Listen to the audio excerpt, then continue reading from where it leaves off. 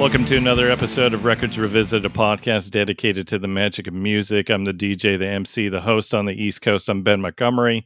Joining me is the man who doesn't mind stealing bread from the mouths of decadence, but he's going hungry. He's the man who calls me a dog. Here's my co-host from the left coast, Wayne Fugate. Hola, Ben. So for this episode, we have a special guest who's also a listener of the show. He's a singer-songwriter, but also the senior staff writer for the Stereo Embers magazine. Please welcome to the podcast, Sean Brown. Guys, this is great. Really, really excited. Welcome. Yeah. Let's do this. All right. Yeah. So premise of our podcast, fairly simple. We talk about music, but as we do at the beginning of each episode, I ask the all-important question. Wayne, starting with you, what t-shirt are you wearing? You know what? I didn't even realize I had this, but I wanted something that tied in. I know Andrew Wood was the day before or the day after he died. He was supposed to actually meet Paul Stanley and Gene Simmons. So I'm wearing my one and only Kiss shirt. All right. Was that because we talked about Kiss a little bit on the last episode? No, I was trying to find something that somehow ties in, and I was digging through some shirts I forgot I had it because I kind of wear it like as a pajama. I had some matching Kiss pajama pants. So, all right, perfect. All right, how about you, Sean? What t-shirt are you wearing? Oh, it's the selection process was difficult. I wanted to be the guy that could throw on the Temple of the Dog 2016 tour shirt, but I couldn't do it. I couldn't be the guy that shows up to the gig in the band shirt. We wouldn't judge. Yeah, it just didn't feel right. However, I was able to dig out my Mother Love Bone Shine EP vintage tee. Nice. Figured, yeah, the adjacent shout out was appropriate. Well, I'm also doing the adjacent shout out then as well. So I'm wearing one of the two Soundgarden t-shirts that I have, and this is from their last tour. I got to see Chris 2 weeks before he passed away. So nice. All right. Well, I mentioned in the intro that you are also a listener. We've been trying to do this for a couple months, and we finally got our schedules to coincide. I will say this for the last several episodes, it's been that we've recorded. It's been people that I've kind of said, I'll try and find a spot in the schedule for you. Yeah. And just hasn't really happened. So I just said, you know what, screw it. People who have reached out to me, we're just going to get them on the schedule. So here you are. Yeah. Appreciate it. Not to mention that having to tackle this behemoth of a record. We were talking offline before we started that, it's doing this on a regular basis. We always tend to have a little bit of scorer's remorse. I know I do, Wayne. Oh yeah. I even had to send in some adjustments. Yeah, you sent me a couple adjustments this morning to your scores. And actually you screwed things up because now there's like a 3-way tie for fifth because we'll get to that. I'm jumping the gun. Yeah. All right. So Sean, tell me your story. So we were talking offline before. You're familiar with the Northwest. You lived up there, grew up there for many years. Wayne and I are both from that area, and we were chatting about high schools and whatnot. So tell me about your journey. You're from the Northwest originally? Yeah. Born and raised in Seattle. And then we lived a couple different of those cities, Pacific Northwest cities, before moving out to Boise, Idaho. Everybody says that they well, I guess maybe not everybody, but people tend to believe that they come up in the most perfect era of music. But I'm pretty confident when I say that could not have been in the middle of any of that at a better time. I was a freshman in high school in 1990. So we were, 6th, 7th, 8th grade, those middle school years. We were, my big brother was sneaking me into those little Seattle clubs to see any number of those bands with, 7 people. And that, to say that's formative, is putting it mildly. Yeah, you sent me the list of here are some of the records that I can talk about. And anytime somebody sends to me on their list, hey, I want to talk about a Posies record, we're already kindred spirits. Yeah, right. Yeah. Well, it's funny. I was doing some press earlier this week, and where influences inevitably come up. But I remembered though that in 7th grade I was gifted, or maybe it was 8th grade, was gifted the proverbial box of cassettes from older brother's buddy, the cool friend. And when I think about the tapes that were in that, it was probably 7 or 8 tapes. But it was Replacements Don't Tell a Soul. It was Pixies Doolittle. It was Alice in Chains, Stone Temple Pilots. No, not Stone Temple Pilots, but Stone Roses. And Posies were in there. Yeah. So that gets you started pretty well. That's a good start. That's a really good start.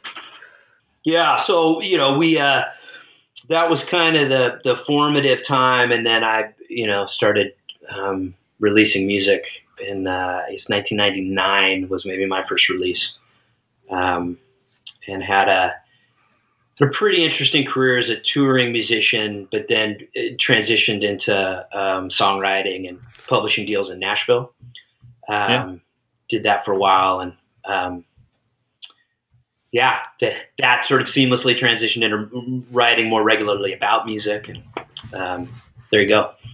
Well, let's talk about the journey. So you mentioned that you've put out a couple records. I checked out a few of the things that are on Spotify. You kind of mentioned that not everything is up there right now. No, yeah, it's anything that's up there now is only recently there. I imagine my story is not dramatically different than a lot of people that have had a very difficult time getting control over their own music, years later. So it's basically just as simultaneously simple and complicated as that. It wasn't, didn't have access to some of my earliest releases, through different deals and things like that. So was that labels or was that publishing deals? Both, incidentally. Both? Yeah. So just, even in the last year, got access to a couple of those releases that I was able to then post, which it had been a long time. So that actually felt pretty good. It's kind of nice to have some of that stuff out there again. Is it because most of those labels, I've talked to a few people where they're like, yeah, I haven't been able to get my stuff because that label no longer exists. I don't know who the hell owns it. Yeah, it's exactly that. It's in that process where all the labels ate each other up. It can be quite a treasure hunt trying to track down. I mean, especially, an artist of sort of my size, as far as the, my reach, even at my, whatever we would call my busiest era, it's certainly those masters and records certainly wouldn't have been high on anybody's priority list. So putting a finger on them, some years later is, proven to be super difficult. Were you part of that kind of group during early 2000s? I know the labels were all trying to find like the next singer songwriter guy. Like there was a whole bunch of guys that kind of came through there, and ironically, next week, Wayne, we're talking to one of those guys, Josh Kelly, who there you go. he had a couple hits in those early 2000s, but all of them were trying to find like the next Sean Mullins or trying to find the next Matt Carney or what have you. And so you were part of that group. Oh yeah.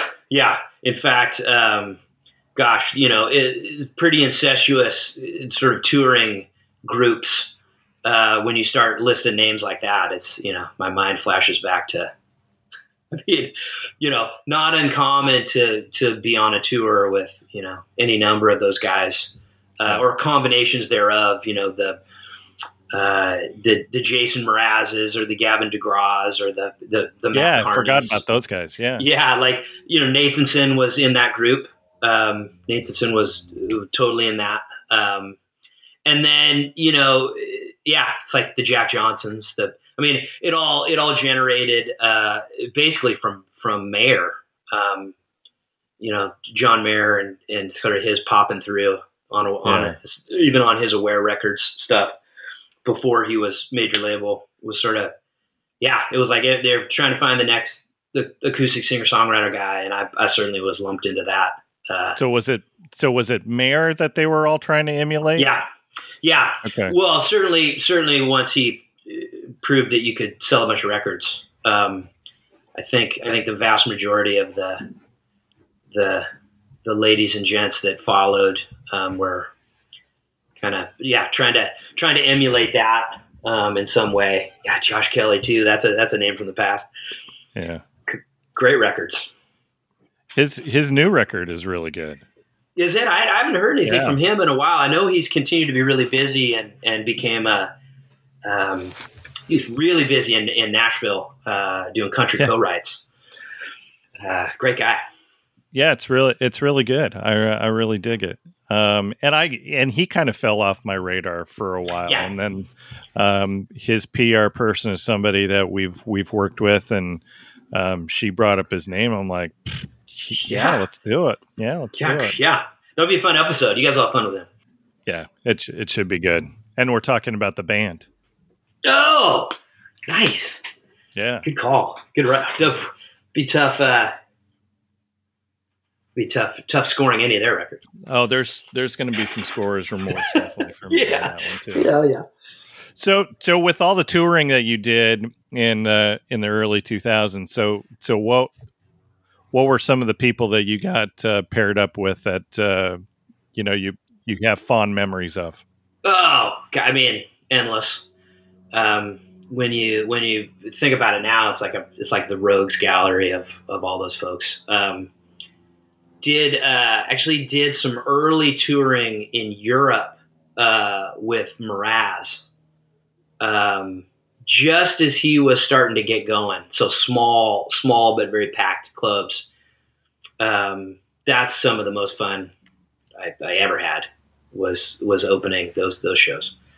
The list is long. So many good people, but so many fun personalities. I mean, again, you guys are super familiar with San Francisco's own Matt Nathanson as the personality that he is, not to mention Absolutely.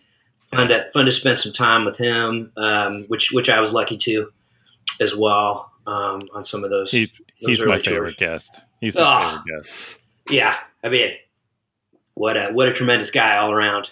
I don't know if Wayne agrees with me, but he's right up there. I had a lot of fun with Lisa Loeb, but oh wow, there's another name. Just fun. It's in those days. You're kind of referencing that, Ben.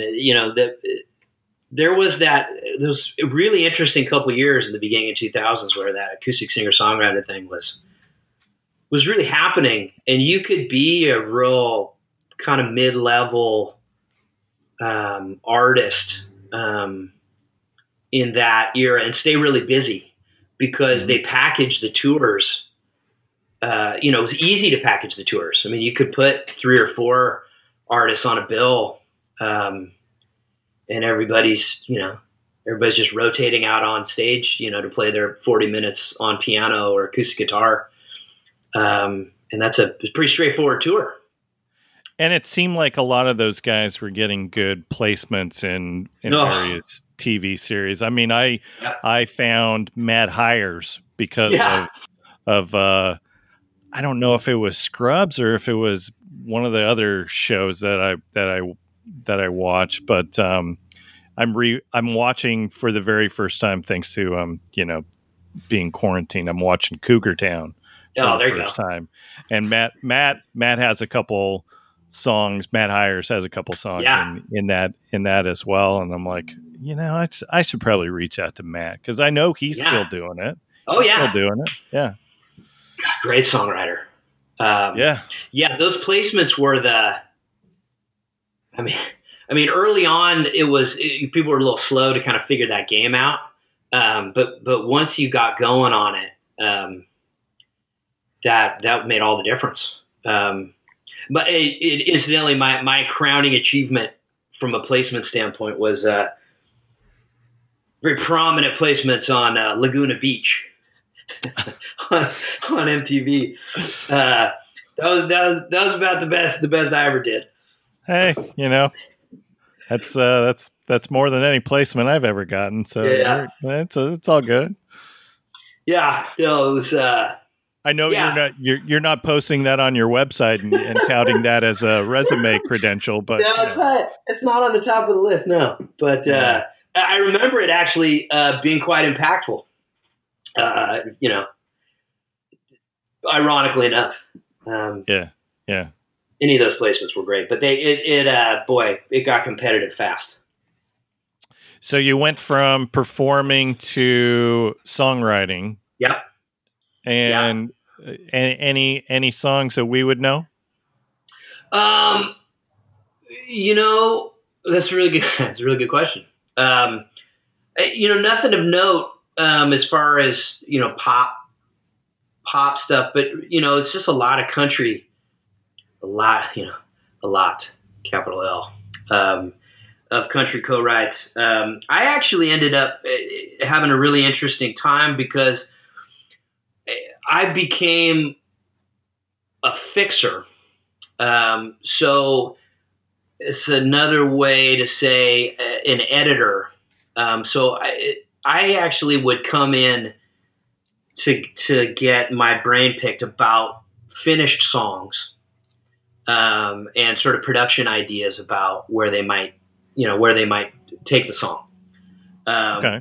So I worked on a lot of that side of the way they produce records in that town.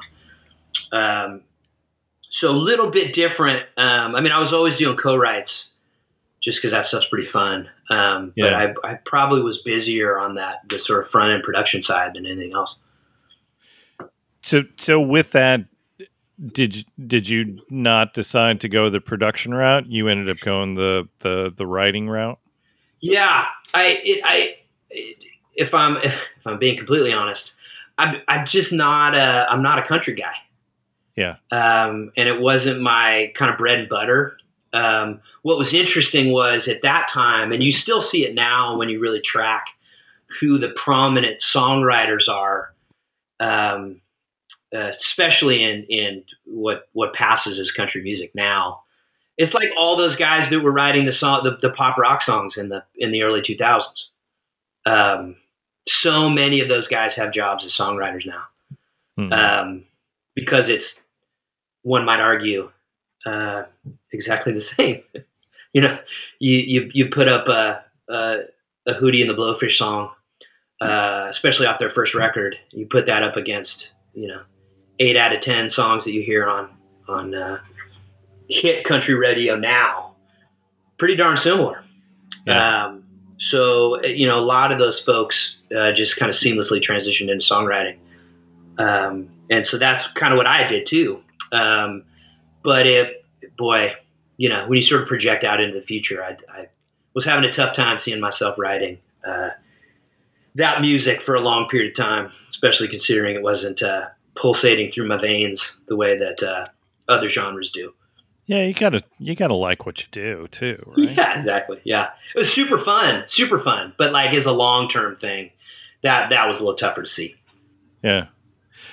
So latest gig is writing for the Stereo Embers magazine. Tell me about that. Yeah, good magazine. Been writing for them for years and years now. Just a real good sort of indie magazine, and it's very the editor of that magazine is a guy named Alex Green, and he's really well known here in the Bay Area as a critic, and he was actually one of the first folks that were on the Counting Crows train. Back when they were just getting going, so that kind of, he was sort of always synonymous with those guys. So just a real fun, loose magazine to be writing for. And there's been a number of different columns along the period. I used to do a Screaming Life column that was an interview column that was sort of, kind of like artist talking artist type of setup. And that was always really fun. And but was looking at some of the folks that showed up in that realm, and some of your guests actually, I noticed the Glenn Phillipses of the world and people like that would make appearances in that column, as well as a couple guests you guys should really have. I keep hearing you guys talking about getting Will Hoge on this show. Oh, you got to get that dude on. It's a touchy subject. It's becoming tough, huh? It's just we've talked on the podcast a couple times. We just had the episode that just came out at the time that we're recording this is with Scott Terry, and Will Hoge produced their Red Wanting Blues last full record, and Scott was like, "Hey, how come you haven't had Will on yet?" And I'm like, we tried multiple times, and his schedule just he got work. Busy, and honestly, I don't right now, and I every time I say this, it sounds pretentious when I say it, Wayne. I don't need to chase guests right now. Like, well, good. It's a great problem to have, where I'm like, people are like, "Hey, I'd really like to come on your show." I'm like, I don't have a slot for you for 2 months. So, So with that, as much as I would love to have Will on the show, I don't want to expend any energy trying to chase him to come on. So I think it'll eventually happen. Yeah, it'll happen. Yeah. Great problem to have. I was trying to think way back to when I actually started listening to your all show.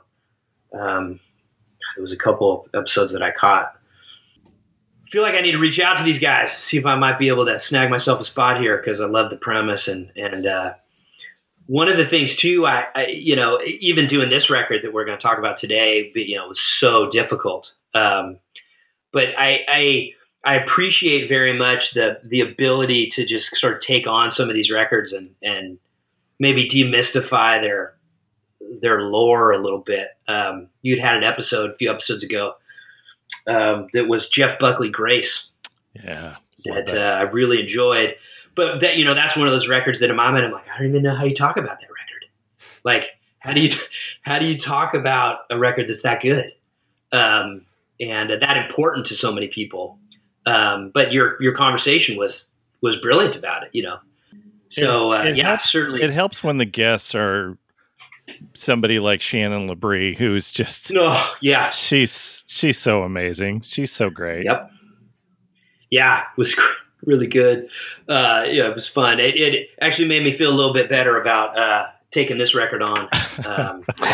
As far as like, all right, well, like, you can talk about that record. We can find a way to talk about this record that's, again, just so deeply important to so many people. Yeah. So one last thing before we dive into the record that you chose. So on your website, you do have a blog of various posts. The last one that I read was in regards to Foo Fighters. I did spend some time with your one blog post about REM. You kind of did a top 10 of not the hits, but kind of the best of the rest. The best of the rest. So there were a couple on here that kind of stuck out that I'm like, maybe I need to go revisit that. So you have on here Leaving New York from Around the Sun, which I love that song. But I don't really love that record. That's probably my least favorite REM record. Am I wrong in dismissing it? No. Okay. Absolutely not. Okay. No. No. And that record's it's a tough sell. I think it's a tough sell for any real deep fan too. What I do find myself arguing for in their catalog is the very end. Love the last two.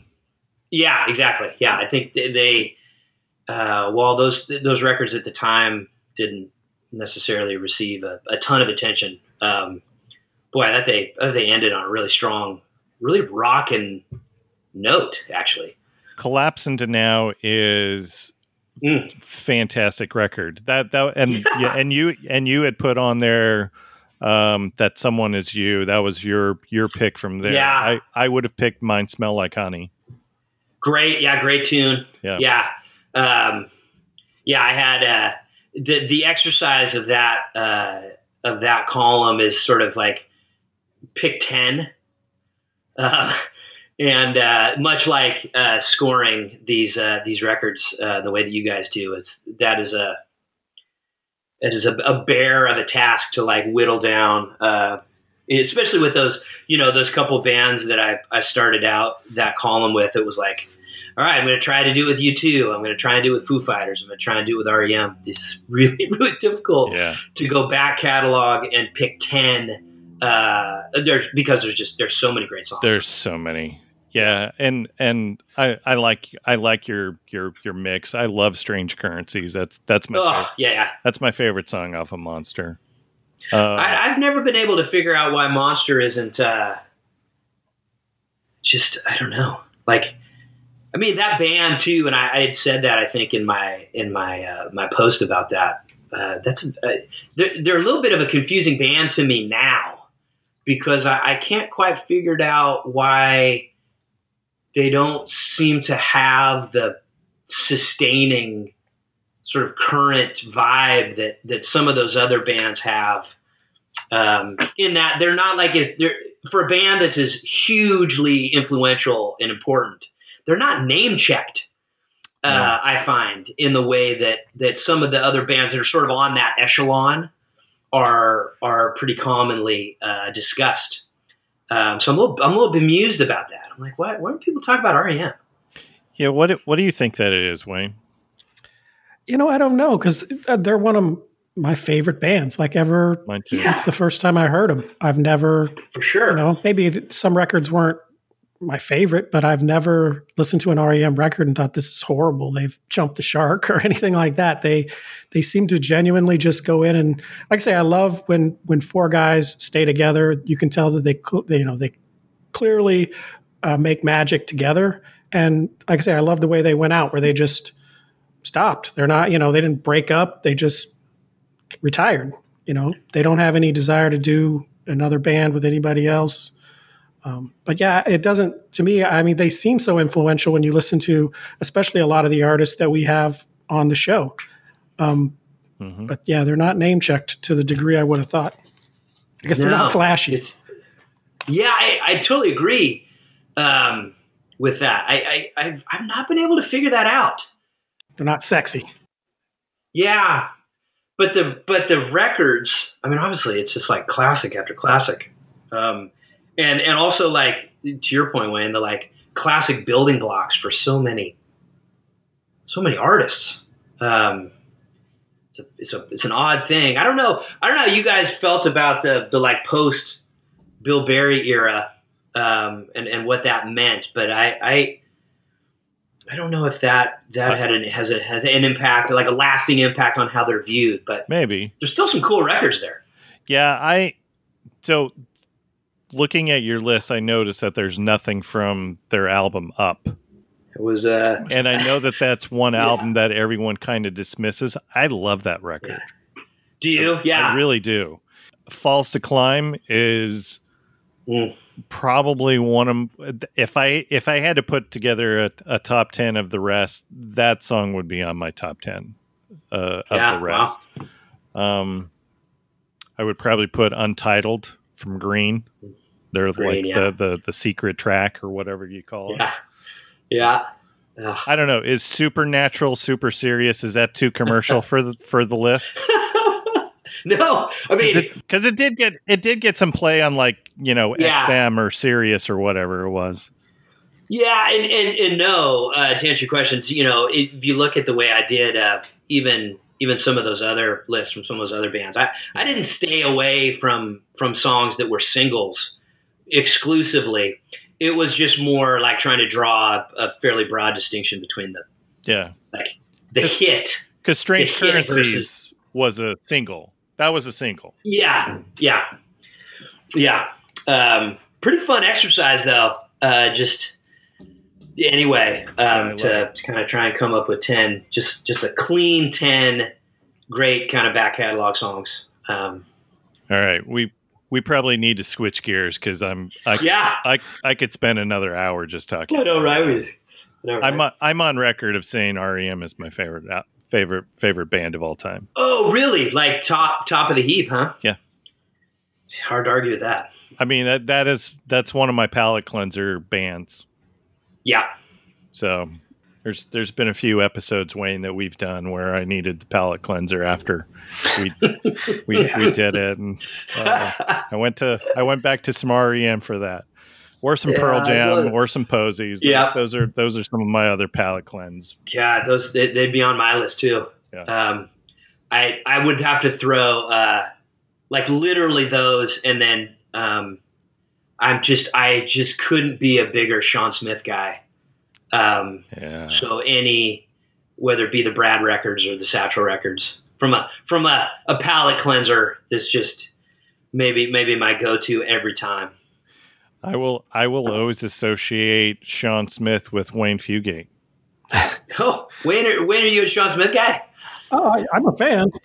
Yeah. So I came out to Seattle to visit my folks a couple years ago, and it was to visit my folks, but also to see Bob Mould live, because I'd never seen Bob live. And so Wayne and I went and saw Bob, and unfortunately, the night before we saw him, Sean Smith passed away. Oh, there you go. I don't know how that's my fault, but I actually saw Sean. It's not your fault. It's not your fault. It's just name association at this point. Yeah. The coolest thing I saw him do is they used to have this Lane Staley tribute every year at the Showbox, and he did it was just him and an acoustic guitar, and he did Working Class Hero. Oh. And it was wow. It was super moving. Oh. Well, God, right. You do multiple episodes on Bob Mould, multiple episodes on Sean Smith. I actually saw, it was interesting. My one real quick Sean Smith story. I had actually seen Brad multiple times on the various little tours that they would do. So I always counted myself really lucky to actually have seen that band. Absolutely. But I saw really close to before he passed away, this, you're kind of tracking who's going to be in town in San Francisco, and his name comes up. It's like An Evening with Sean Smith. I was like, what? Like there's no tour. There was nothing for him to be supporting. I was like, what is this? Why is Sean Smith playing a random show at Cafe du Nord in San Francisco? So I was like, obviously, I'm not going to miss that. So I show up curious and a little confused about the proceedings. Come to realize that the show is, you're sort of like, who would be at a Sean Smith show, right? So you're sort of like, okay, well, who would even be there? The crowd, it was a small crowd, but the crowd seemed to all know each other. Like everybody's kind of hugging each other, saying hello. It's like, okay, well, this is interesting. Like, what's going on here? Like, what? Like, this is an odd setup. And so the opening band gets up and they play, and the crowd goes nuts, like just crazy nuts. I've never heard of this band. I have no idea who they are, but the 150 people that are there are just going crazy for this band. Sean Smith then just walks out onto the stage and starts his set backed by this band. Turns out the show is a 35th birthday party for this guy. And it's the college band that he played in and all the friends associated with this band from college. And they had just called Sean Smith up to see if they could fly him down to just play with them because Sean Smith was their favorite artist. And he said yes. So it was like a rock and roll high school, like then the band is trying to play 20th Century or something with Sean, like trying to hang in there and like play these Sean Smith catalog songs, which was just a train wreck of amazing proportions, but also endlessly entertaining. I literally think he passed away a month or so later. Could expound on that guy forever. It's what a special talent. To kind of wind this up to the record that we're talking about. So if the listeners are not familiar with Brad, so that was a band that Sean and Stone Gossard, who is in Temple of the Dog that we're going to talk about, they did. And also to kind of do bring this back together, the drummer for Brad, Reagan Hager, played with Andrew Wood in Malfunction. Yep. So there we go. Doing lots of name dropping here for. Well, and you know this record that we've been hinting for a long period of time that we're about to talk about is just as incestuous a Seattle conglomerate as any of these other projects. Yeah. All right. So tell our listeners what album you chose to revisit for your episode. We are bravely taking on Temple of the Dog. And so Temple of the Dog formed in Seattle after Andrew Wood, who is the lead singer of Malfunction and Mother Love Bone, passed away. This is an interesting story because do you think that if Pearl Jam and Soundgarden hadn't reached the proportion that they did, would any of us know about this record? No. Well, it got played around here on Hard Rock. KSW played it when it first came out. But yeah, I don't know that it would have gone past locally. I totally agree. And I actually went back and looked very closely at the dates, just to as I was kind of preparing to talk about it. Sort of noting the very you can kind of see it on the sales too, that you know that the album comes out in the spring of 91, which is actually ahead of September 91 was Bad Motorfinger, and August 91 was 10. So right. So the timing was sort of curious, but you know by the next summer, 92. It's a platinum selling, Temple of the Dog is platinum selling. Right. So personnel on this one, of course, Chris Cornell. This is really Chris's record. He's on lead vocals for every song. You've got Mike McCready, Stone Gossard, Jeff Ament on bass. Got Matt Cameron, who is in Soundgarden and is now in Pearl Jam, on drums. And then, yes, Eddie Vedder is on some of the backing vocals and the co-lead vocals. My question with looking at the personnel is, do you guys find it odd that Kim Thayil is not on this record at all? I don't find it odd. I know that you can't, like, when you listen to this record, it and lots of times it sounds a little bit like Soundgarden, but without Kim Thayil, you really can't feel fully like a Soundgarden. But it actually, to me, in a lot of places, sounds a lot more like something Mother Love Bone would have done musically in a lot of spots. Yeah, it sounds more like a Mother Love Bone record than a Soundgarden record to me. Yeah, for sure. Yeah, I would agree, Well, maybe that's the point. Yeah, I was going to say. I think so. I don't know if you guys have seen that. It's a pretty recent book that Corbin Reef wrote. The Total. We had him on. Yeah, Total Effing Godhead. Yeah. Did you have him on? He's a cool guy, huh? Yeah. Yeah. Yes, he is. I had. Oh wow, I didn't even know. I've got to look back and check that episode out. But we did Bad Motorfinger. Of course you did. So I had, fairly recently checked that book out, and they certainly he makes a great argument that the timing is very key as far as like the sort of in between time when they actually cut this record, between sort of where the Soundgarden records are when Andy Wood passes away, even Mookie Blaylock, Pearl Jam at the time, kind of where they are kind of just getting their thing together. So the actual recording of this record fits in at a really interesting moment, where you sort of, the personnel ends up being what the personnel is, and the rest is history. Yeah, absolutely. All right, let's jump into it. As a reminder, our scoring for these songs are based on the number of songs on the record. Wayne, how many songs on this record? 10. Which means our top song is going to get 10 points. Next favorite, 9 points on down to the lowest score of 1. Sean, did you notice how excited he was when he said 10? I'm looking out for you, Wayne.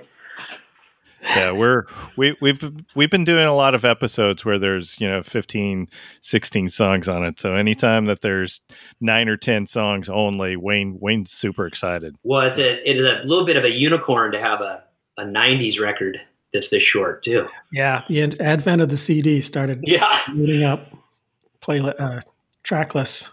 Absolutely. All right, let's kick this off. This is Say Hello to Heaven.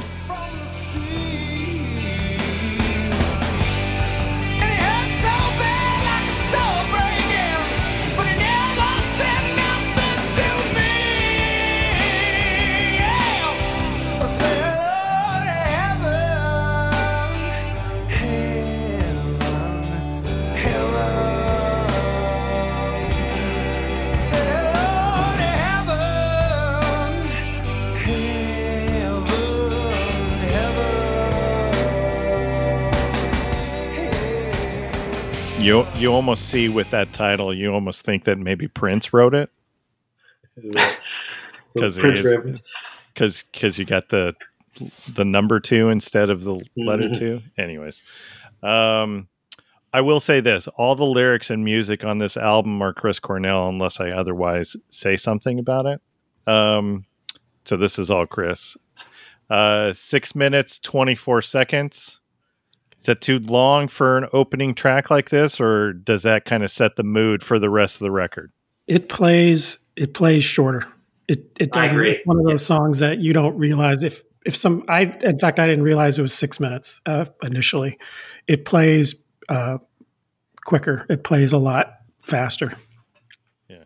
Okay. Yeah, I would agree.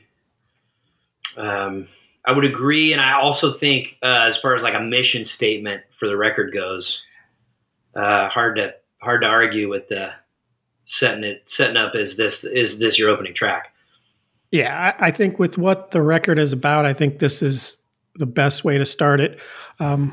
This is my favorite song on this record, and I think a lot of it is because there's this topic can get cliche really quick. And he never does. This is a heartfelt and genuine tribute from one friend to another. And that shows through. I love, and like I say, the lyrics, I love some of the references are the verse where he references Xana, which it's not extremely flattering, which I thought was interesting. Yeah. I also think too, again, it's an interesting record to have a long relationship with, because at the time when this, you first hear this record and you're essentially referencing Soundgarden. You're referencing Cornell in the music that you have up until the 90s, up until Bad Motorfinger comes out, thereabouts. And so if that's the context in which you are then coming into this record with, to hear him so directly write lyrics about how he thinks and feels is, to me, one of the great sort of lasting legacies of the record, because he hadn't done it on any of the previous Soundgarden records. That's not the kinds of songs he wrote. It's not the kind of lyrics writer he was really up until this point, at least on the records that were out there. So pretty powerful again, this song is the sort of first track you hear. It's very like, wow, Cornell's writing a song about his own self. And in a very plain spoken language too, I would add. Yeah. I'm thinking back at the Bad Motorfinger lyrics, that none of them were as super personal as this. I don't think. No. I mean, there are a couple of songs on here which I think fit into that Chris Cornell real like visceral words, where it's just not so much the sentence, but the words that he chooses to use.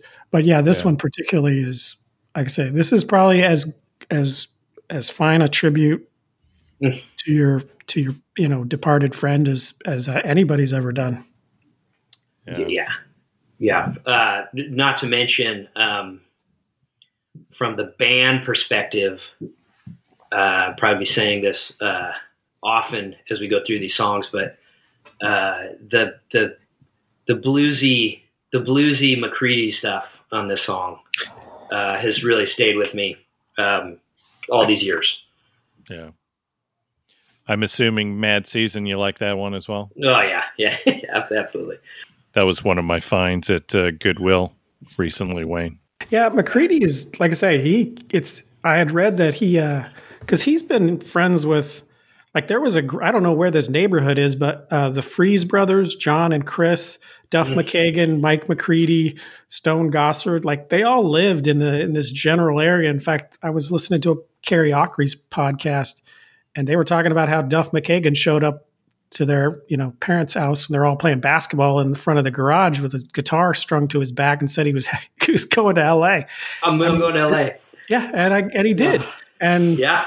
And like I say, one of the best concerts I've recently seen was Duff McKagan's show, and he brought McCready out. He said he known him since he was 14, and I guess he had a band, like a kind of a hair metal band, that went to LA and didn't make it, and he stopped playing guitar for a while, went to school and set it aside, and somebody, may have even been Stone Gossard, got him to pull it out, and he's an extremely talented guitar player. Oh, I mean, yeah, we could gush on that guy, and still not probably. I feel like, Wayne, you're bringing Duff up again because you want me to reach out to his management again. You know what? Duff McKagan is a unicorn. That's a dream. But that was a great show. Like I say, Mike McCready came on and they did a Bowie song. Shooter Jennings played piano. He actually opened and did a Bowie song. They did "Clamp Down" by the Clash. It was a great show. Wayne, I caught that show in San Francisco on that Duff's Tenderness tour. Yeah, so I 100% agree, and it's kind of hard to not romanticize all these characters hanging out, shooting hoops together. The idea that that's the neighborhood, and Duff rolls by on his way out of town. It's hard to not romanticize that a little bit these many years out. I saw the Temple of the Dog tour, the 2016 tour. They had 2 nights here in San Francisco where they. You got to bring that up. Which just, I know. Well, it maybe was. I mean, if you're trying to wrap your head around the greatest concert you've ever seen or whatever, I don't know how it's not in my top 3 just immediately, but McCready, to see these songs played live is sort of one thing, but really, and we'll get to Reach Down here in a second too, but like McCready, it's kind of crazy then to kind of see that guy just kind of splitting off some of these leads, and it's just your mind is kind of blown by that guy. Yeah. All right, let's get scores. Wayne, what do you got? 10 is my favorite song. Sean? I'm at an 8. And this is my 9. Spoiler alert, this is number 1. Should we just stop right there? This is no, I'm kidding. We got 9 more to talk about. All right. I will say this. We also have some listener picks. We had 5 individuals who wanted to chime in with their scores. This also scored really high with them as well. So Eric Therio, I hope that I pronounced it right this time, Eric, since I slaughtered it the last time you gave me listener scores. You gave a 9 for that. Tim McKay gave it a 10, and Tony Kuzminski gave that his 9. So also tracked very well with the listeners as well. All right. Next song, Reach Down.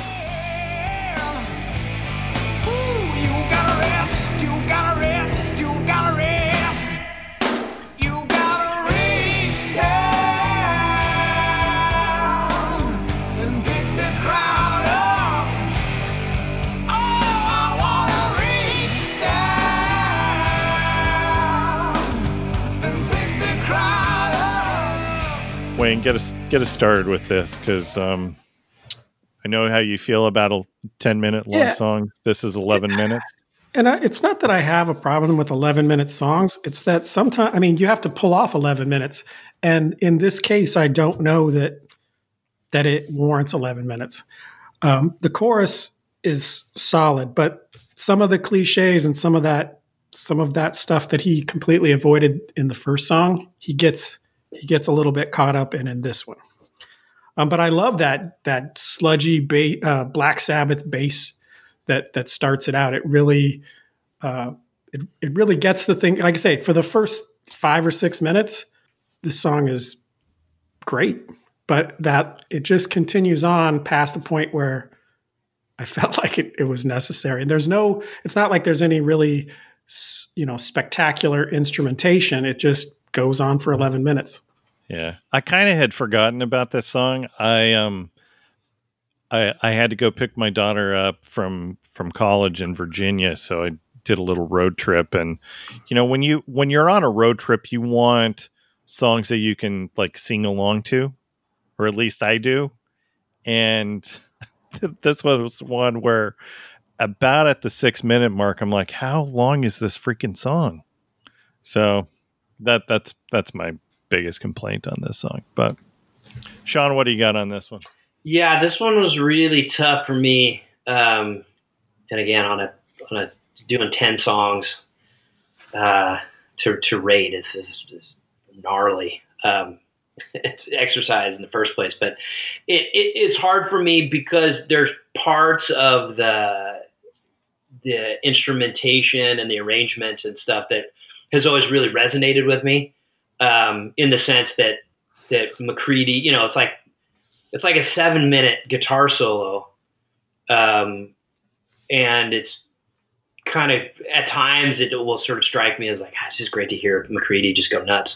And the other part of this, and I don't want to create an issue with the Pearl Jam fans, either currently talking or listening. But for me, one of my biggest complaints about the way in which Pearl Jam has sort of done records over the years is that I never really, I feel like that's a tremendous rhythm section that doesn't ever really get that loose.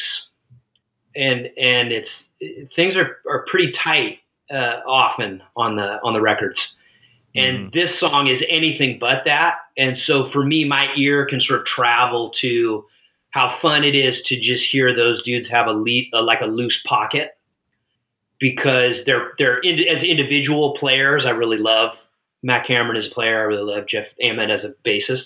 And I don't always get to enjoy them on Pearl Jam records. I guess is my short and sweet thought about that. No, I get that. But I also understand it from the standpoint of people want to hear Matt Cameron, people want to hear Mike McCready. So I get it.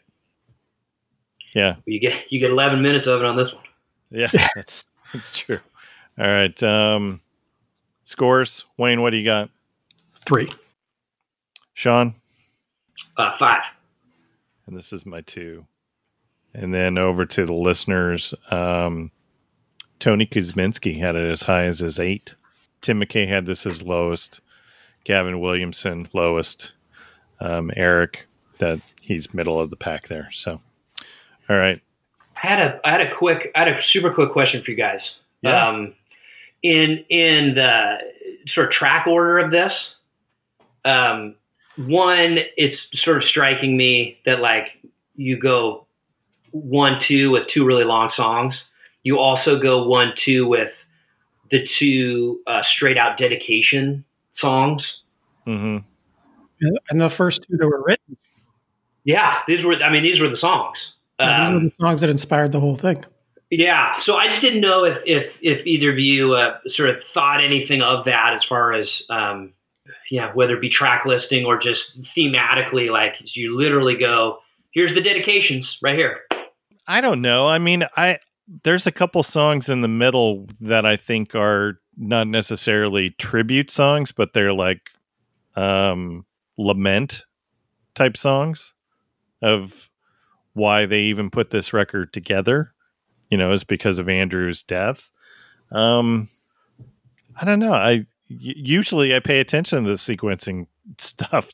And for this one, I guess I didn't. Good point, Sean. Yeah, it's always struck me as kind of interesting that. But also when you listed out the length of Say Hello to Heaven, I was like, oh yeah, that is a long song. That's like 2 long songs right off the bat. Mm-hmm. Yeah, you're already 20 minutes into it. Yeah. All right, next song is Hunger Strike.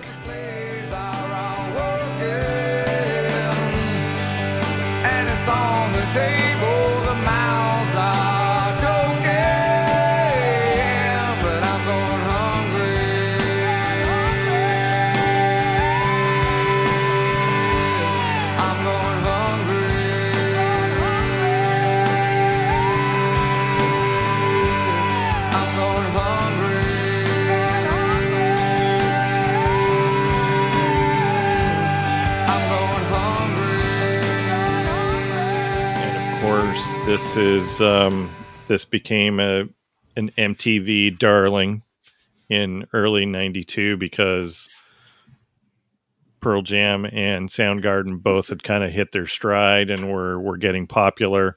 I guess it was summer of '92, right? Summer of '92 when this really became popular. Peaked at number 4 on the mainstream rock charts and number 7 on the modern rock tracks, which someone explained to me what the difference is between the 2 of those. I don't know. And it's such a great song. Like, I wish that Cornell and Vedder had done more stuff together because it works so well.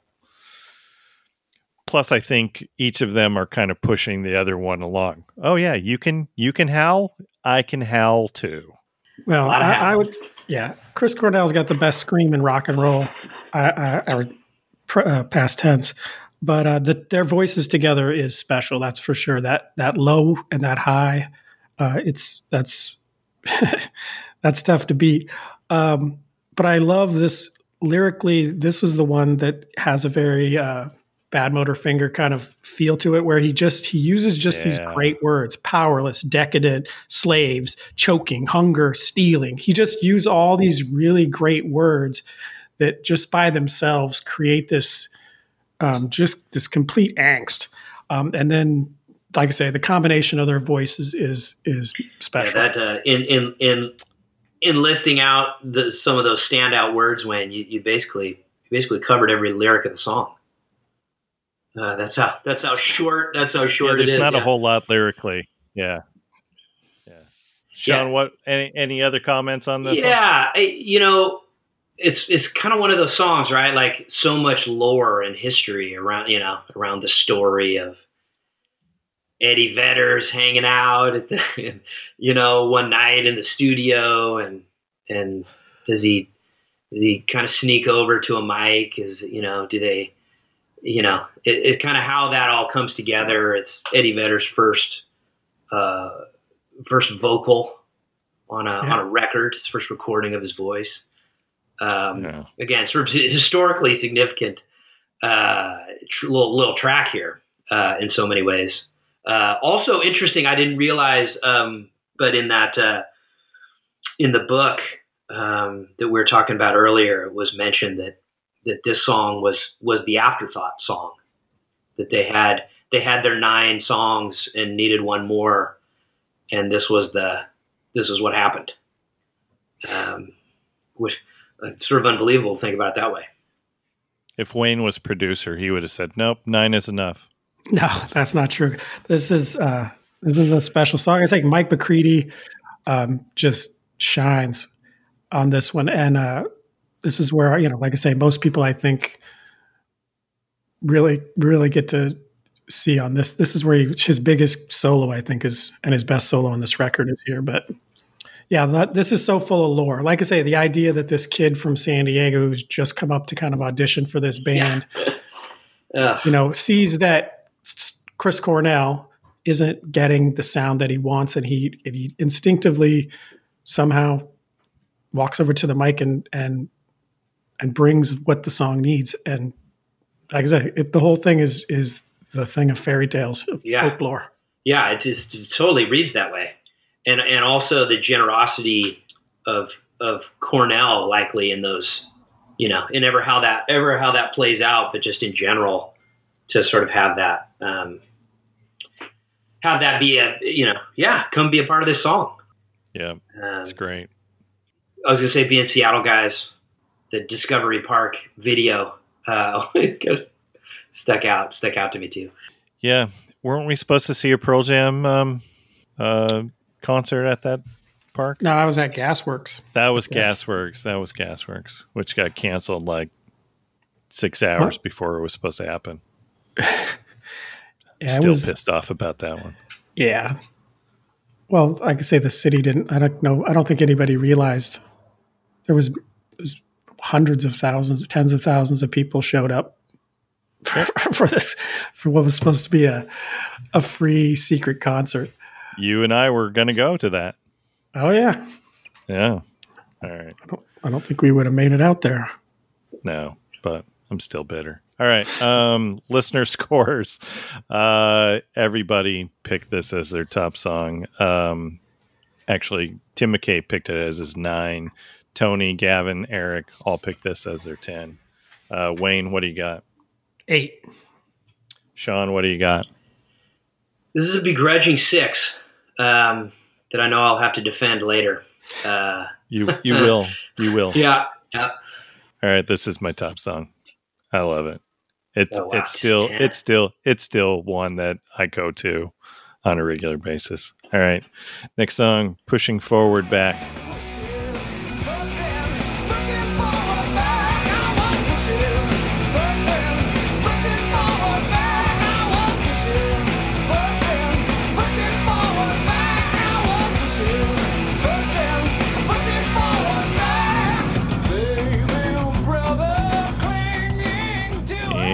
I don't have a whole lot of notes on this other than this feels like a Soundgarden song.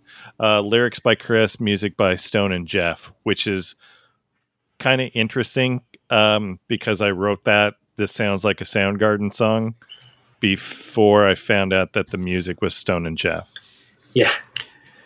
Yeah, I thought it was I thought it had more of a Mother Love Bone feel.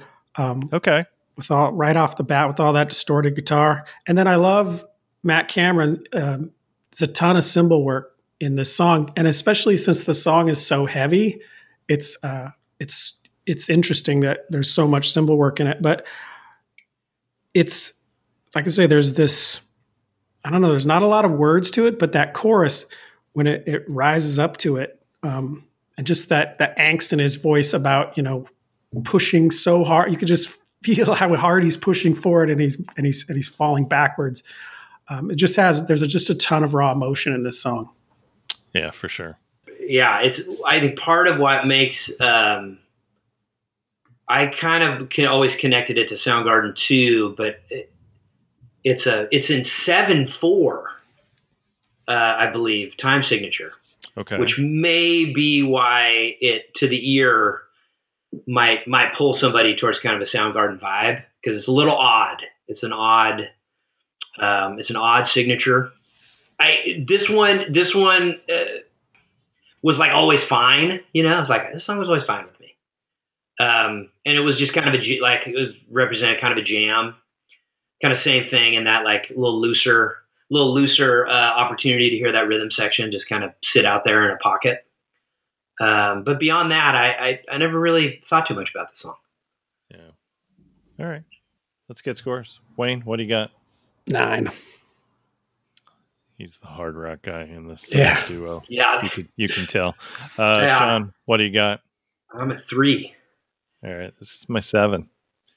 And then for the listeners, they were all over the place. Eric had a 7, Gavin 9, Tim 5, Tony 3. And all right, next song, Call Me a Dog. You call me a dog, well that's fair enough, 'cause it ain't no use to pretend you're wrong, and you call me out, I can't hide anymore. The ending of this song when Chris goes all Chris Cornell. Yeah, that redeems this song for me. Piano on this song is Rick. Am I saying the last name? Parashar? Yeah, producer, yeah. Big time producer. Worked with Alice in Chains, worked with Pearl Jam. That is him on the organ in the background on Black and Jeremy from 10. And he's worked with a lot of different people. Passed away, unfortunately, a few years ago. But he also... So here's his diverse group of artists that he worked with. So Blind Melon, Dinosaur Jr., Alice in Chains, Brandy Carlisle, Three Doors Down, Nickelback, Bon Jovi. He actually was nominated for a Grammy for that Nickelback song. So, There you go. anyways, and he does have a couple other songs on this record that he provides the piano work or organ work on this. Wayne, what do you got on Call Me Dog? Well, it seems like it's from the perspective of Andy, and kind of centers around his relationship with Xana LaFuente. But there's so many dog references in Mother Love Bone lyrics. That was definitely that there was no shortage of dog references in Mother Love Bone songs. But like I say, this volatile relationship, by all accounts, looking at it from this third person telling the story. And I particularly love the verse where he says, "You tell me I'm low because I've slept on the floor out in the woods with the badgers and the wolves. You threw me out because I went digging for gold and I came home with a handful of coal." I mean, that's some great stuff. All right, Sean. Here you go. This is where you can start defending moment. your scores. Yeah, I know. Yeah. This is my 10, so I'll lead with that. And always has been. You brought in the piano and all that. To hear him sing in between this tempo of a piano line is just, to me, sort of heavenly. Pretty few and far between in that guy's category or in his catalog. So that just alone is sort of has always blown my mind. I, in my own estimation, certainly in my own taste, this is my very favorite Chris Cornell vocal on any record that he ever did. Oh, wow. Okay. During his career. It's just sort of seminal in my mind about, in that way. Incredible. I mean, obviously it's one of the great vocalists, in the history of rock, but, this I think is just one of the, I mean, for me, kind of the crowning achievement of what he does in this song. And kind of flashing back to then seeing him sing it live.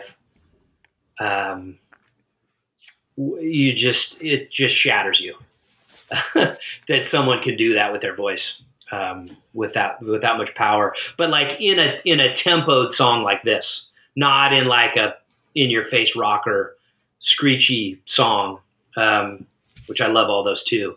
But there's just something about this song that, just again, from his vocal performance to the arrangement, it's always been my favorite. Interesting. Cool. Wayne, I'm going to put you on the spot. Do you have a favorite Chris Cornell vocal?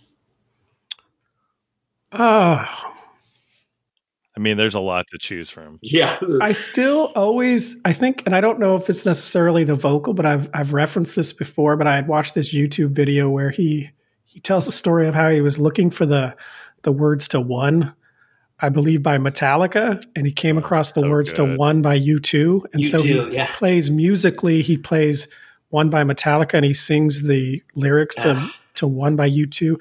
And I don't know why, but that just like, it makes me like shake. It's like, it completely moves me. And I think that it's just so brilliant. And and this guy's telling this story. It makes it just, I don't know. The whole thing just is my favorite thing he ever did.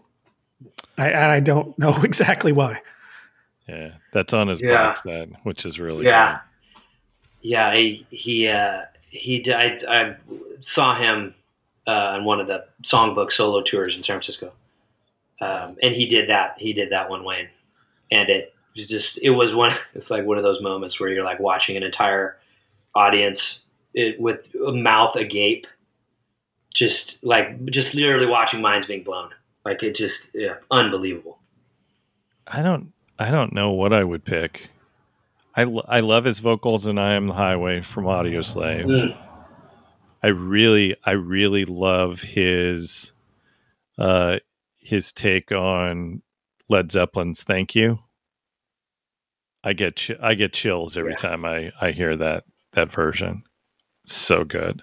All right, let me see what the listeners got for this one. Call Me a Dog. Eric 8, Gavin 7, Tim 8, Tim, Tony 6, and we already got yours, Sean. This is where we disappoint everybody. Wayne, your score? 5. And this is my 6. All right. I feel less bad about it now, hearing some of the other folks' scores. I'm not hanging myself out there too far. The listeners had your back. The listeners had your back. Yeah. All right, next song, Times of Trouble. And your body shakes so literally. Yeah, and you close the shades.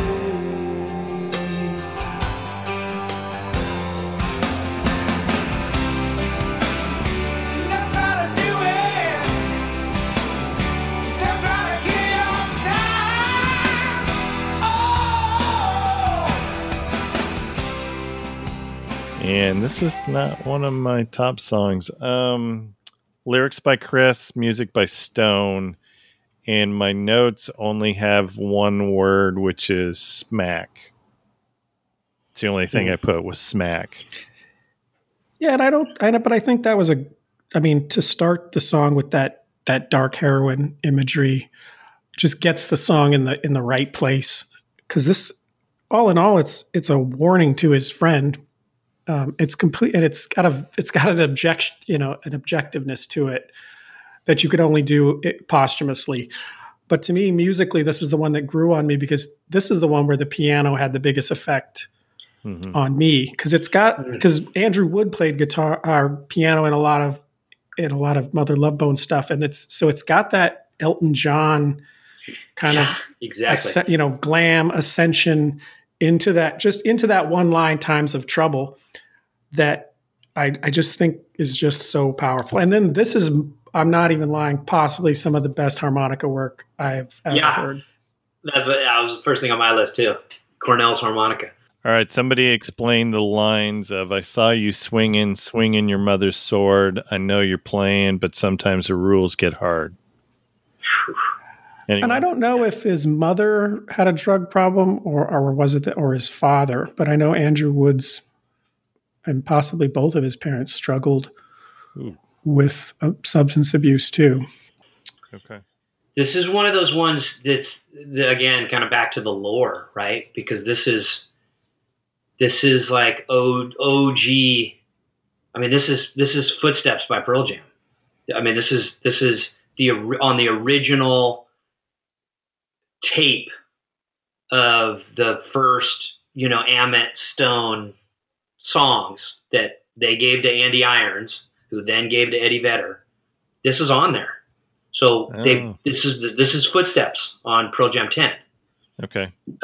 You go back and parallel them. It's the same tune. So Cornell kind of wrote. He kind of had his version of it, and Eddie wrote his version. So a lot of sort of, again, that like Seattle lore, how this stuff comes about, aspect to the actual music. I like that, those initial bars, it sort of gets you every time, let alone his like little croon, Cornell's croon as he kind of comes in, but it's just like so Seattle. it's like so that era. Yeah, for sure. All right. Looking at listener scores, kind of all over the place. Eric gave it a 3, Gavin 5, Tim 4, Tony 7. Sean, what do you got? 7. Wayne? 7. All right. And this is my 4. All right. Next song, Wooden Jesus. Jesus, where are you from? Korea, Canada, maybe Taiwan. Well, I didn't know it was the Holy Land, but I believe from the minute the check left my hand. Can I be saved? I spent all my money on a future grave. What on Jesus, I'll cut you in on 20% of my future self. Another song about smack. No, I think this is a poke in the eye to organized religion, which I think fits in, with the, you're talking about death. And I think a lot of people will go towards that direction just on their own. And I think that Chris, this to me is the one, I like this song. And I think the banjo is completely on purpose. And I think that's a great commentary by itself. But once again, those, coat hanger halo, that's visceral. And it's got this, like I say, it needs work, but it has some great lines in it. I mean, money on a future grave and cut you in on 20% of my future sin. He's got, there's a lot here. But it does have a kind of an unfinished feel to it. Totally agree. And for all those reasons is why I love this song. Every one of those reasons went. It's almost like it's a little sloppy. But it's got that kind of organic, again, that sort of organic acoustic-y feel that with the way the banjo plays, then kind of builds into a kind of big old rock moment with like a big old McCready solo. The plain spoken lyrics. I mean, in my mind, if it's sort of quintessential, like all the things from the record, like as far as the project itself, sort of all in one place. I think it's the song that represents the project actually, in the most like well-rounded sense. But I also know that like this is the song that I would have to defend my number the strongest, likely. I have this one really high. What is your score, Sean? I'm at a 9 on Wooden Jesus. All right. Nice. And it's one of those ones. This is the one I feel. I don't feel. I gave it a 4, but it's not. It isn't because I don't like the song. It's just that I just. It was tough to score it, but it's not. I don't have a problem with that at all. I can say it's one of those songs that every time it comes on, I kind of, smile. Like I think he's being. It's very biting, and he's taking him to task, and this is at the time, this is a pretty young man, and he's probably he just lost his friend, and there's a bitterness to it that I frankly like. So yeah, me too. Yeah, Wayne. All right, this is my 5. Looking at listener scores, they're kind of with you, Sean. Actually, they're kind of with me, and they're with. So Eric and Tony both gave this a 2, and then Gavin and Tim. Gavin gave it an 8. Tim gave it a 7. So wow, this is a divisive song, apparently. Yeah. All right, next song, Your Savior.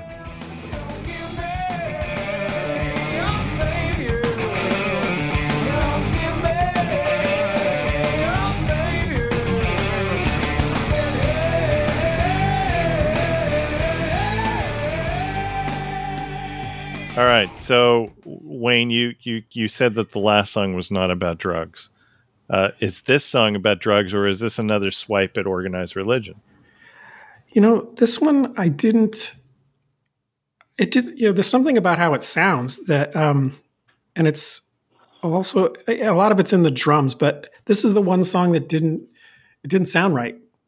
It just didn't feel like it sounded like a Pearl Jam song or a Soundgarden song or a Mother Love Bone song. It just sounded like, just didn't sound right. It didn't sound like the guys that I knew were playing on this record should sound.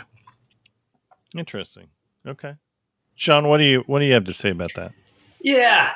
I think that's a fair point. The only thing that I ever liked about this song was Matt Cameron. In that, again, it's like there's kind of a pretty sweet little groove happening, and he gets some fills in, and that was kind of it. Yeah. This was I could just as easily skip this one. I think. Yeah, I think my criticism for this one is I feel like the guitar work is the same on Pushing Forward Back, but without the really cool rhythm section of that song. Yeah, it's almost like it's a little redundant. A little bit, yeah. I think Wayne was trying to foreshadow his low score. Wayne, your score? This was my least favorite. I gave it a 1. All right. This is my 3, and then Sean? I'm a 2. And this was another one that our listeners were kind of all over the place. So Eric and Tim gave it a 6, and then Gavin 3, Tony 4. So interesting. All right, next song, Four Walled World. And that's I almost didn't pronounce that correctly. Yeah, hard one to say fast. Yeah, that's a hard one to say fast. Yeah.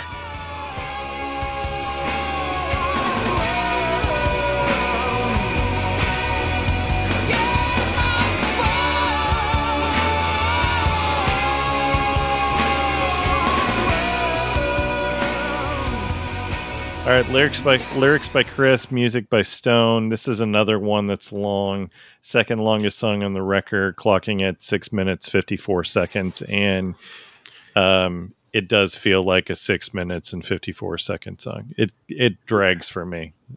Oh yeah. Yeah. Yeah. This is my least favorite song on it. Yeah. I don't mind the lyrics. I think they're nothing super, but I dig it.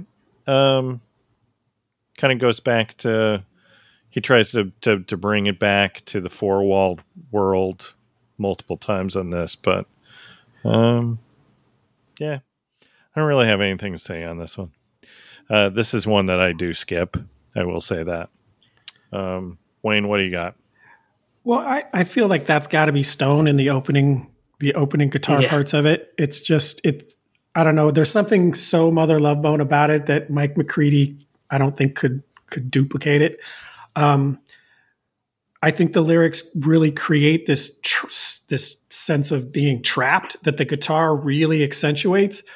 But I love this bluesy nature of the verses. But they get away from it in the chorus, and that's the part that I could say I don't know how they would do it.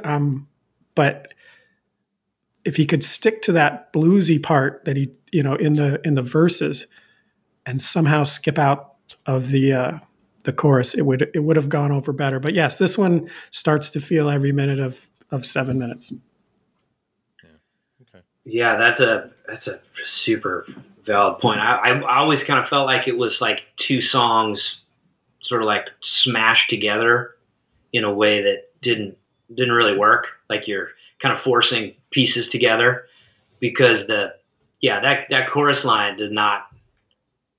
It's like the way that verse goes. You're like you're kind of headed somewhere, and then that chorus happens, and you're like, I did not see this going here, and I'm not exceedingly happy that this is where I'm at now. Although I will say the kind of ominous vibe of this song always struck me as more of a Soundgarden vibe. It's kind of got a little bit of that danger. I don't know, that kind of ominous feel, which, to be fair, I also thought was a little misplaced on the record, to be honest. Yeah. Okay. I can see that. All right. Listener scores. Everybody had this as their least, except for Tim. This was his 3. Wayne, your score? 2. Sean? 1. Yeah, this is my 1 as well. All right. Let's wrap this up with All Night Thing. But I'm guessing, ooh, it's an all-night thing. Yeah, it's an all-night thing. If it's an all-night thing, nobody's gonna make it in. And if it don't begin, don't worry that I'll take offense. I wish that they would have just said it's All Night Thang, spelled with Yeah, just do it. T-H-A-N-G. Yeah, just like commit to it. Yeah. Just commit to it. I mean, that's really what it is, right? All right. Fun fact: this was in Wayne's World. Whoa. Oh wow! Did not make the soundtrack though. Yeah, one of those. Did you guys know that Loud Love did make some versions of the soundtrack? No. Not in the U.S. though. Yeah, Weird. was not included. Not included on all versions. Dig that out. Wow. Yeah, it's not on yours. Right. I've never been to Europe, so I would assume not. Yeah, it's not on yours because I do remember borrowing your soundtrack back in the day. So it's not I on. want to hear Tia Carrera's version of Fire. Yeah. It's pretty. It's right. pretty good. That's It's pretty right. good. Oh. What do you guys have to say about this? Good way of wrapping up this record. Yeah. Yeah. Yeah, there's a sweetness to it. Like I say, this one sounds different, but not out of place different. I really like the organ and the piano with that real deliberate snare of Matt Cameron's. But like I say, overall, it has this real. There's a sweetness to it, and I don't think that the she is a woman. I think I'm going to say it's either it's heroin or death, but it's definitely metaphorical in nature. Don't ruin this song for me. He Why had a gotta different do take that? on it. Huh? Yeah, what it's about a woman. Come on, don't do that to me. Don't ruin that. I'm sorry, but I don't believe that's the case. I leave the romance in it for Ben. All right, Sean, is this a woman or smack? Which one is Yeah, it? I'm going romantic on it, but only because my fantasy about the song it sort of fits my narrative because he's so Sinatra on this song, like he's so croony, in a really unique way. Again, when you sort of go step all the way back and look at even his catalog in totality, like this is a really cool, episode to kind of fit in there. So that's 'cause kind of he always been gets- my vibe on it. Because he gets high with Yeah. the notes, but he doesn't howl like No. he does on the rocker songs. Yeah, it's really cool. Yeah, it's like a Sinatra and the Dead of Night thing happening. Yeah. That was really like, this is the one too in the scoring that, like, while I had to defend some higher scores, this one it's like I would give anything to be able to have it be higher. Like I love this song. Same here. There's only 10, right? You're like, this is the one that I think has suffered the most from there being only 10. Well, I stayed true to mine. This is my 8. Oh, there you go. All right. Wayne, what do you got? 6, All right. And then Sean. and it is about heroin. I only had a 4 left over, but it hurts. All right. Like, Well, painful. I'll say the same thing that I tell other people. Save some high numbers. It's okay. You can save some high numbers, Sean. I know. Yeah, I know. Yeah. All right. Looking at listener scores. So Eric, Gavin both had this as their 4. Tim had it as his 2. Tim, I'm ashamed of you, Tim. Tony had it as his 5. So didn't track well for them as well. All right. I already spoiler alerted the top song. Oh yeah. So Say Hello to Heaven is our tops. Any guesses on number 2? Hunger Strike. The math's gonna get weird here. Yeah. Yeah, we're all over the place. So Hunger Strike is 2nd. Call Me a Dog was our 3rd top song at 3. Or I'm sorry, was our 3rd highest at an average score of 7.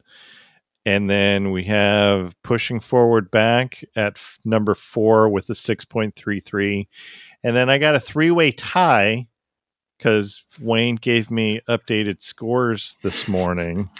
So I got a 3-way tie for 5th with an average score of 6. Times of Trouble, Wooden Jesus, and All My Thing.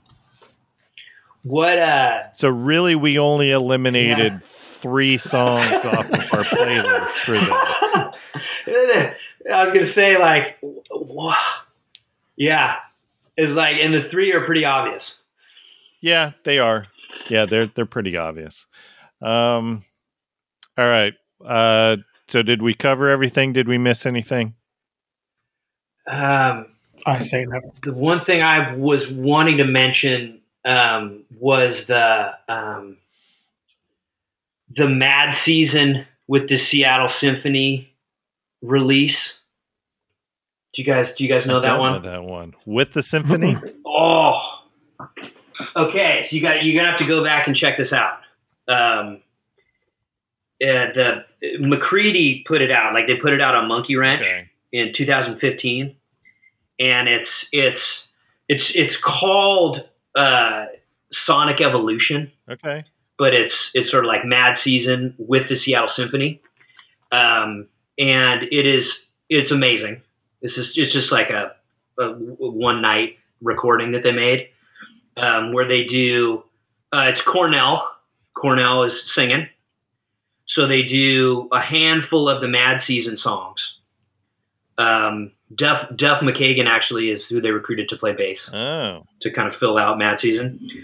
But then they also do Call Me a Dog and Reach Down as part of the track list. It is incredible. Not all the songs are with the symphony. Only a number of them are, but if that's not a release that you've checked out, I just found it on Spotify. Find that thing. I just found it on Spotify. It is listed under Sonic Evolution. Yeah, it's just. I mean, you're welcome. Thank you. Because guess just cue that up. I got to go pick up a new piano for the house this afternoon. So guess who's going to be listening to that in the moving truck? Yeah, fantastic. Yeah, there you go. Cool. Oh, it's incredible. Yeah. All right. Sean, this has been fun.